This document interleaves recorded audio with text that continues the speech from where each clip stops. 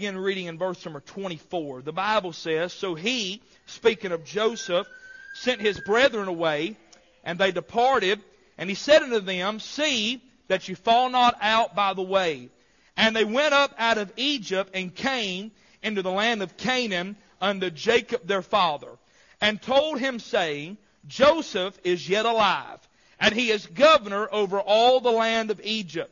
And Jacob's heart fainted, for he believed them not. And they told him all the words of Joseph, which he had said unto them.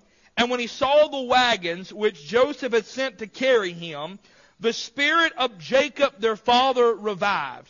And Israel said, It is enough. Joseph my son is yet alive, and I will go and see him before I die."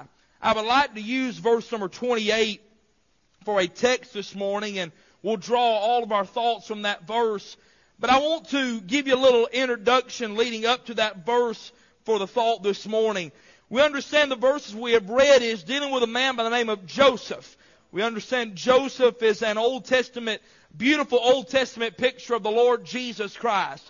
We know that Joseph was the beloved son of his father, according to Genesis chapter 37. That, you know the story from Sunday school, no doubt, that because his father Jacob loved him so much, he gave him that coat of many colors we're often familiar with.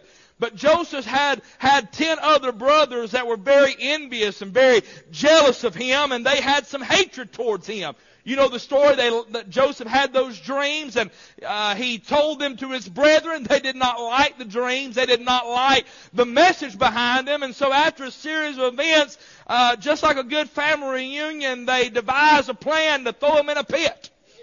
How many got some family members you like to find a pit and throw them in? Somebody said, I don't know anybody like that in my family. You might be the one heading to the pit then, all right?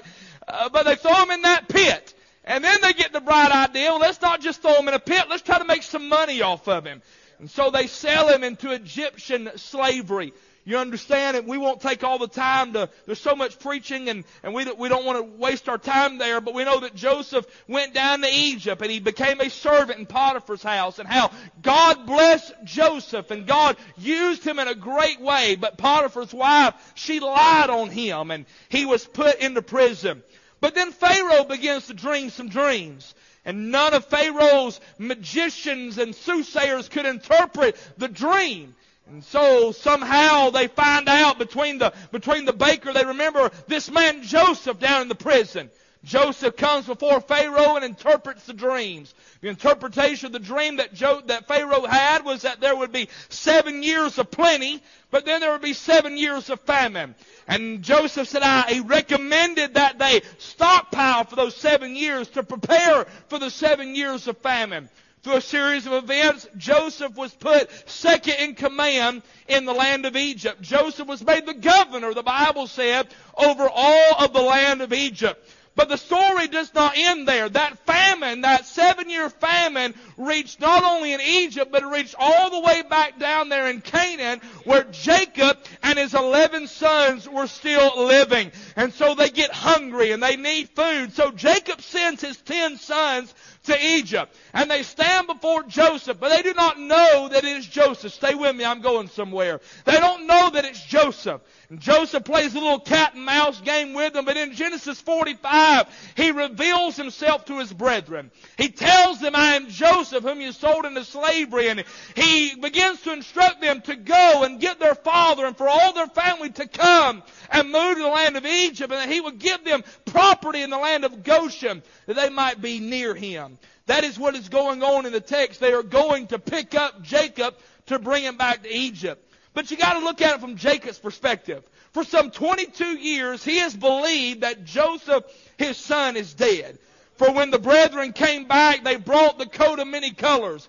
They killed a kid of the goats and put that blood on that coat, and they presented it to their father Jacob. And Jacob made an assumption that Joseph had been killed by some wild beast. And so Jacob begins to believe for the next 22 years. He lived on the assumption that Joseph was dead. He lived for 22 years like Joseph was dead. For these years, Jacob has been living in doubt. He has been living in discouragement. He has been living in depression. He has been living in despair. He has been living with the idea of death, losing his son, losing his beloved son. That is where Jacob has been living. In fact, it has affected his relationship with God.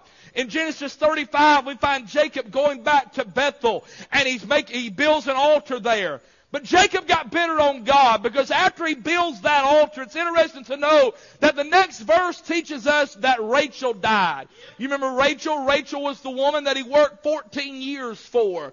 And he loved her, and he desired her, and now she dies.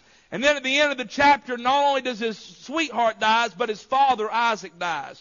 And you won't find Jacob praying at all. You won't find him making any altars from Genesis 35 to Genesis 46. And I'm going to tell you, when you're away from the Lord, when you've got bitterness in your heart to the Lord, or when something in life has disappointed you and you've tried to blame it on God, it will affect your prayer life. It will affect your relationship with the Lord. It wasn't God's fault that Rachel died. It wasn't God's fault that Isaac died. This sounds terrible, but people live and they die. It's life. It was just part of what Jacob was having to go through. And don't get mad at God when life happens.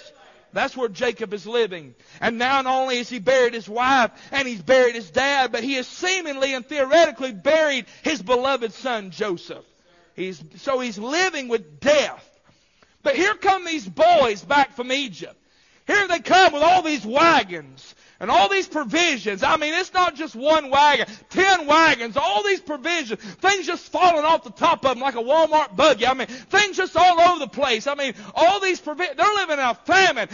They're rationing out food, but all of a sudden here comes all these wagons. And can you see Jacob being a typical daddy? What in the world have y'all got into? Where in the world y'all get all this? And the boys get off them wagons saying, Daddy, Joseph is alive. Joseph is alive. And Jacob did not believe them. He said, there's no way. There's no way. But watch our Bible in verse 27. And they told him all the words of Joseph, which he had said unto them. And when he saw the wagons which Joseph had sent to carry him, the spirit of Jacob their father revived. And Israel said, it is enough. Joseph, my son, is yet alive, and I will go see him before I die. You know what? For 22 years, Jacob has been living like Joseph was dead. Jacob has been living with the fact that there's no way the son could be alive. But one day there came good news from a far country that he is not dead, but he is alive. And I'm going to tell you this morning, for years the world has believed that Jesus Christ is dead. In fact, they live their life like he's dead. They don't have any respect for his word. They don't have any respect for his house. They don't have any respect for his gospel. But I want to remind you this morning, Jesus Christ is not dead, but he is alive. He did die on the cross for our sins. But thank God, on resurrection morning, he arose again from the grave, and he ever lives to make intercession for us. I want to look at what Jacob said in verse 28. Watch what he says. It is enough. Joseph, my son, is yet alive. For a few moments this morning, I want to preach on, he's alive, and that's enough. He's alive, and that's enough. Jacob's got a lot of questions. How in the world is he still alive? Where in the world? How did he get to Egypt? I mean, there's some explaining got to be done. How in the world did my boy get to Egypt? How is he in charge? How does he have all this? But Jacob's not worried about questions in this verse. He's not trying to figure everything out. He just simply heard the message. He simply heard the word, and he believed it. And he said, he's alive, and that's all I need to know. I'm telling you this morning, if you're waiting to figure out everything about this Bible before you believe it, it's going to be a long time. I've been preaching almost 21 years, studying this Bible avidly, and there are still things that I do not understand. But God never asks you to understand the Bible. He just asks you to believe the Bible. Amen. And I'm telling you, if you're going to wait on that, you're going to waste your time. But if you'll take it by faith, and if you'll believe that Jesus died and that he rose again on the third day, you can have the same sentiments that Jacob had when he said, he's alive, and that's enough. There are three things in verse 28 I want to emphasize, and we're going to the house. First of all, there is a persuasion that is settled. Look at the verse. It is enough. Joseph, my son, is yet alive. That word enough means much. It means many. It means greater. It means it satisfies the desire. It means that you can't add any more to it. Like we will be here at dinner time in a little bit when we eat and we eat that dessert. You want any more? No, I've had enough. I can't take any more. Jacob is saying, I can't take any more evidence. That's all I need to know. He is alive. Well, what proved it to him? Well, first of all, it proved to him by what was said. Verse number 26, and they told him, saying, Joseph is yet alive, and he is governor over all the land of Egypt. And Jacob's heart fainted, for he believed them not. And they told him all the words of Joseph. I hope you pick it up when I'm laying down, but Joseph is a picture of Christ. You know what they did? They come back and said, I'm going to tell you how we know he's alive. Look at what he said. Here's the words that he said. Joseph said all these things. Amen. May I remind you, here's how we know Jesus is alive. By what he said. I'm he that liveth and was dead, and behold, I'm alive forevermore, and have the keys of death and hell. He is not here, for he is risen. Amen. He is alive.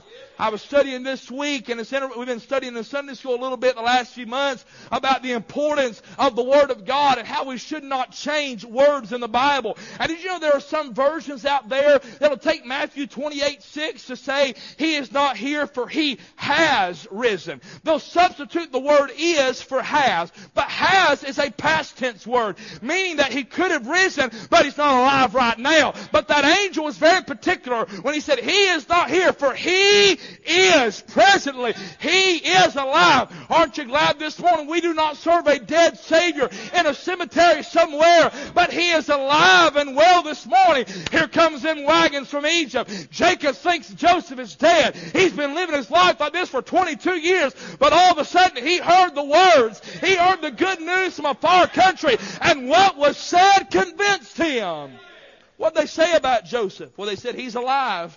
Joseph is yet alive. The last time they saw him, he was bound and being hauled off to Egypt. There ain't no way he could have survived that. And the last time this world saw our Savior, he was beaten, bruised, and battered, and hung on a cross. And Joseph and Nicodemus took that body off the cross and laid it in a tomb this morning. Hey, you can spend the $5,000 if you want to, that's fine. But I don't have to go to Jerusalem to see the grave is empty. For I know that He is alive.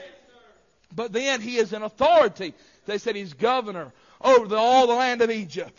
And He's able, He said in verse number 13, Ye shall tell my father all my glory in Egypt, of all that ye have seen, and ye shall haste and bring my father hither. You know what Joseph was telling them boys? You know I'm alive. You know I have all these things. Now go tell your family. Go tell your friends. You know we have a job and a commission. Since we know He's alive, we ought to tell everyone that we can. Notice what was said, but then not only what was said, notice what was seen. Verse 27, and when he saw the wagons. These wagons speak of the provisions that Joseph was able to provide. What did He give them? Well, He gave them raiment in Genesis 45:22. He gave each man a change of raiment. Here's what He said. Since I'm alive, I want you to wear my garments. I want you to wear the royal garments. You don't have to look like the beggars that you were, but you're going to look different now. And aren't you glad when we got saved, He imputed His righteousness to us? He gave them resources. The Bible said in verse 23, and to his father he sent after this matter 10 asses laden with the good things of Egypt, 10 she-asses laden with corn and bread and meat for his father by the way. Here's old Jacob. He's living in a famine. His health is not good, but all of a sudden he sees all these provisions and these wagons coming his direction. Amen. Who else would know that Jacob needed such things other than Joseph? Sometimes in life we get discouraged. Sometimes in life we get defeated. But then we see the wagons of the grace of God pull up in our front yard. Here's what the psalmist said. I had fainted unless I had believed to see the goodness of the Lord in the land of the living. What was said, what was seen, but then what was sent. Verse 27, he saw them wagons, watch this now, which Joseph had sent to carry him. Now I love this. There's great typology in this, and the fact that Joseph did not expect Jacob to get from where he was at to where Joseph was at by himself. But he sent him transportation. He said, you don't have to try to make it on your own, but I have provided the transportation. May I remind you that God does not expect you to work your way to heaven, to buy your way to heaven, to earn your way to heaven. But He sent transportation. For by grace are you saved through faith, and not of yourselves. It is the gift of God, not of works, lest any man should boast. If you could work your way to heaven, then why did Jesus die on the cross? If being good could get you to heaven, why did He suffer all that? It don't make sense when we think about it. But think about this. How else would Joseph know that Jacob couldn't make it? You realize Jacob's got a bad leg. Remember, he wrestled with God that night, and that angel touched the hollow of Jacob's side. And the Bible said that Jacob halted on his thigh till the day he died. Old Joseph knew that Jacob couldn't make it walking.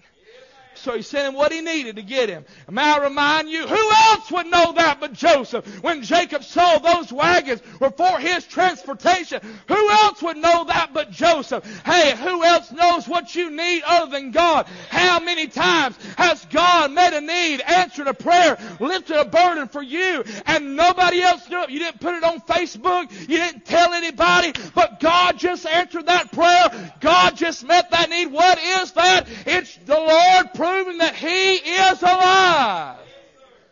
What was said, what was seen, what was sent. But notice what was stirred. Verse 27. The spirit of Jacob their father revived. That is the first mention in your Bible, the word revived. Thus using the principle of first mention, you know what real revival is? Just realizing that He's alive. I'm going to tell you, you want God to stir in your heart again? Just be reminded that He did die. He was beaten. He was scourged. He was mocked. He was crucified. He literally died. But thank God He's not dead. He is alive. So in this text we see the persuasion that settled him.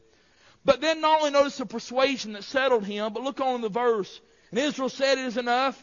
Joseph, my son, is yet alive. Watch these next 6 words. I will go and see him.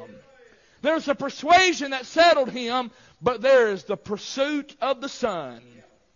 Watch this. A true view of the resurrected Lord Jesus Christ will want to cause you to get closer to Him. Who wouldn't want to get closer to somebody like that? There's 3 things in this little phrase. He makes a decision. I will. Now watch this. Them boys could have picked their daddy up and put him on them wagons, and it wouldn't have went well.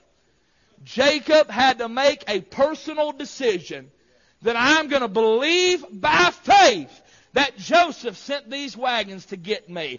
I'm going to believe by faith that he is alive. And by faith, I'm going to make the personal decision to get on them wagons and go to where Joseph is at. I want to remind you this morning, ladies and gentlemen, that nobody can get saved for you. Your daddy can't get saved for you. Your mama can't get saved for you. Everybody must make a personal decision to come to Jesus Christ. It was a personal decision. It was a practical decision.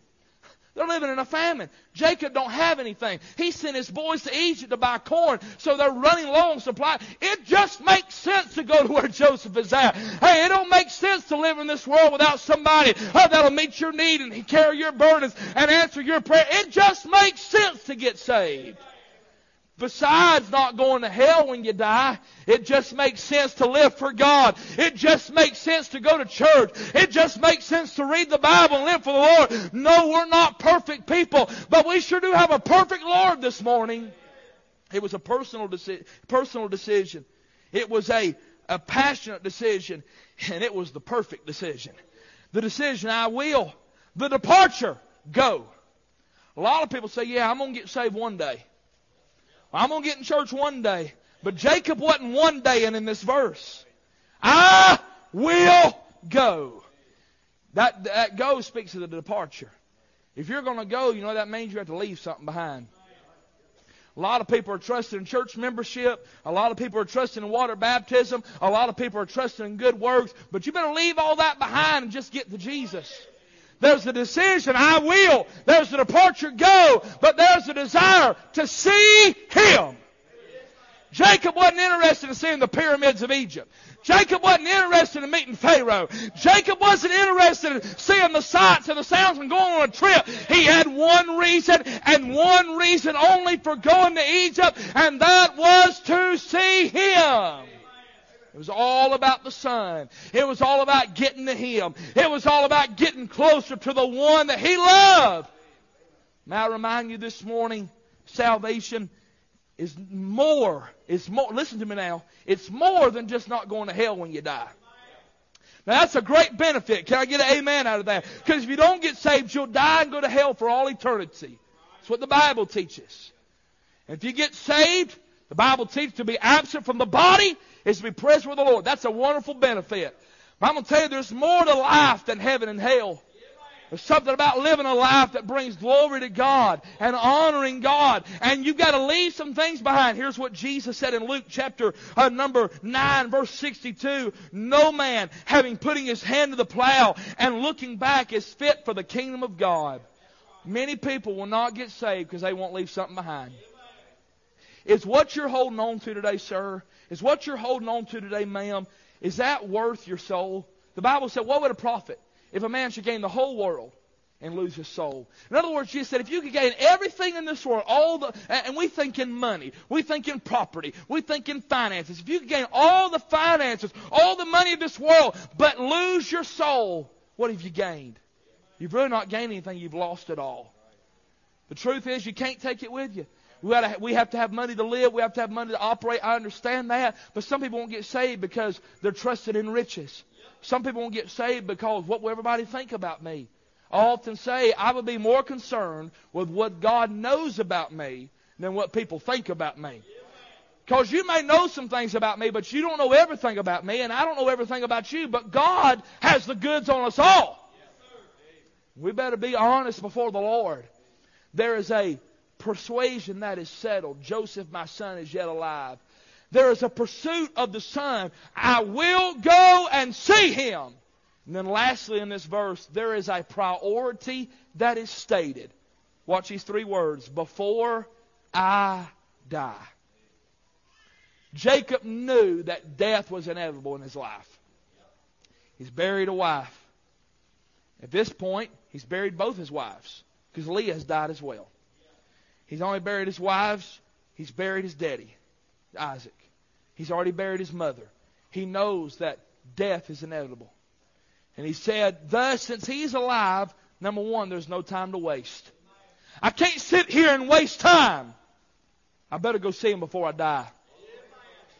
There was no time to wonder. Well, is Joseph really alive? I mean, we all make decisions on the cuff sometimes. But this is not a light decision Jacob is making. He's seen the evidence. He knows. But I'm going to tell you what the devil will do. The devil will say, is what that preacher said really true? Is what that Bible said really true? There was no time to wonder. The Bible said in Proverbs 27:1, boast not thyself of tomorrow, for thou knowest not what a day may bring forth. The Bible said that our life is just a vapor. Some of you, we see, one of the things I love about Easter Sunday, seeing all these little ones in their outfits.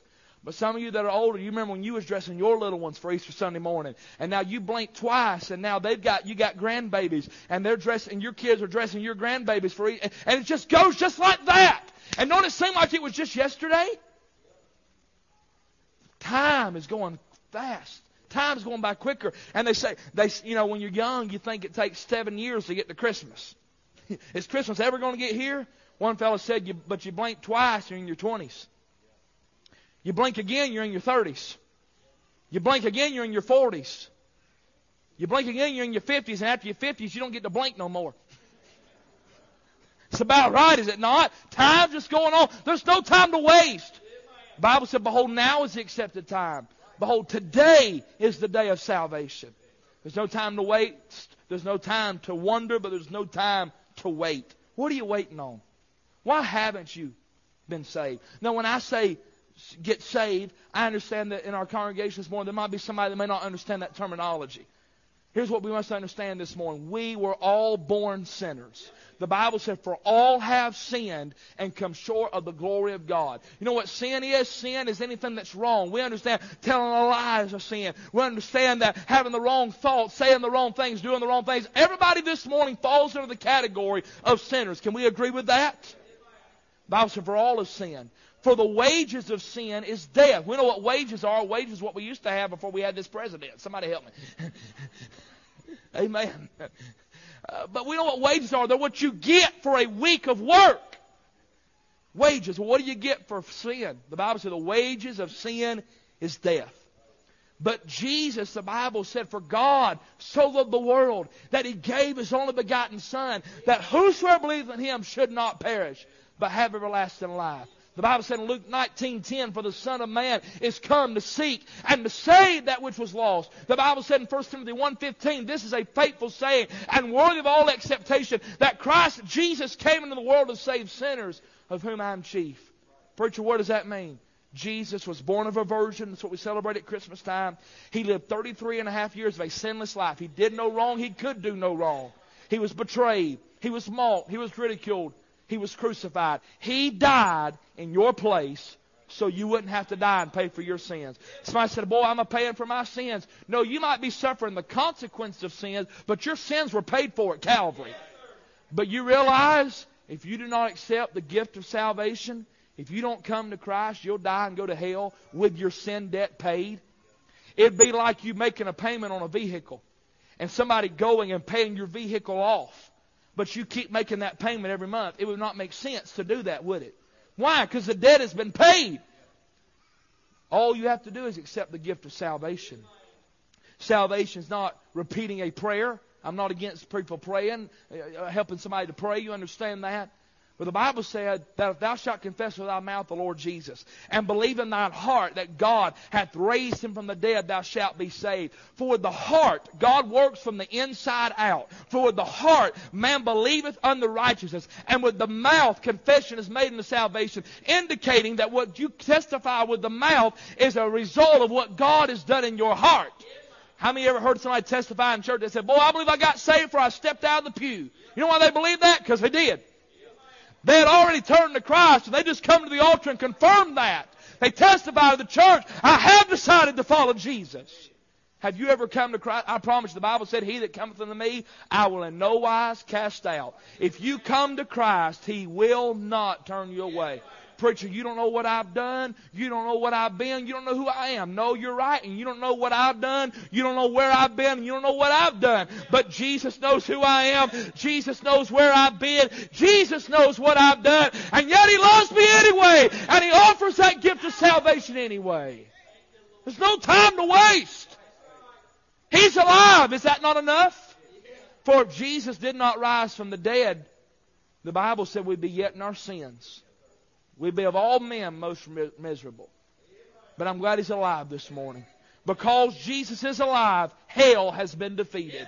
Hell has been defeated. Death, hell, and the grave were defeated on Resurrection Day. You realize the devil don't even have the keys to hell? The Lord has them. Amen. Hell is defeated, but because He's alive, help has been delivered. Not only because I'm saved am I not going to hell, and I am going to heaven, but because I'm saved and because He is alive, I will lift up mine eyes unto the hills, from whence cometh my help. My help cometh from the Lord, which made heaven and earth. And because He's alive, heaven is my destination. He is alive this morning. I tell you, He's alive and that's enough. Well, preacher, what about this? He's alive and that's enough. Well, preacher, I don't know about that. He's alive and that's enough. Well, I really don't know what you're talking about. He's alive and that's enough. I'm going to tell you what salvation is. You have to come to God by faith. What is faith? It's what you're exercising this morning sitting on those pews. I watched you when you come in. You didn't test out the pews. You didn't make sure all the screws were properly anchored in the floor. You simply trusted that pew to do what it's designed to do, and that's hold you up. Now, I'll tell you this morning, it's what salvation is. You come to God by faith. You come to Him and say, Lord, I don't understand it all. But that preacher said, you died for my sin. More importantly, not what the preacher said, that Bible said. That Bible said you died for my sin. And that Bible said you was buried. And that Bible said that you rose again. And I'm putting my faith in the one who died, who was buried, and who rose again. He's alive. And that's enough this morning. We could preach another 30 minutes. It's enough for the struggles you have. He's alive. Because He lives, I can face tomorrow. He's enough for your salvation. He's enough for the situation. He's alive. But He's enough to cause you to shout too.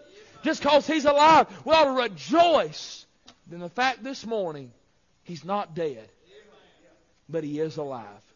Do you know Him this morning? I didn't ask you if He's a member of a church. Brother Matthew's coming to the piano. I'm done preaching. I preached 30 minutes. Kept my word. I didn't ask you if He's a member of a church this morning. I didn't ask you if you've been baptized. I didn't ask you if you're a good person. I don't doubt there's good people in this building this morning. I know there are good people. But good people die and go to hell every day without God. Being good does not get you to heaven. It's only by grace through faith in the Lord Jesus Christ. As we stand, I appreciate your attention. He's going to begin to play a verse of invitation. If God has spoken to your heart today, these altars are open. You're welcome to come pray. But I wonder with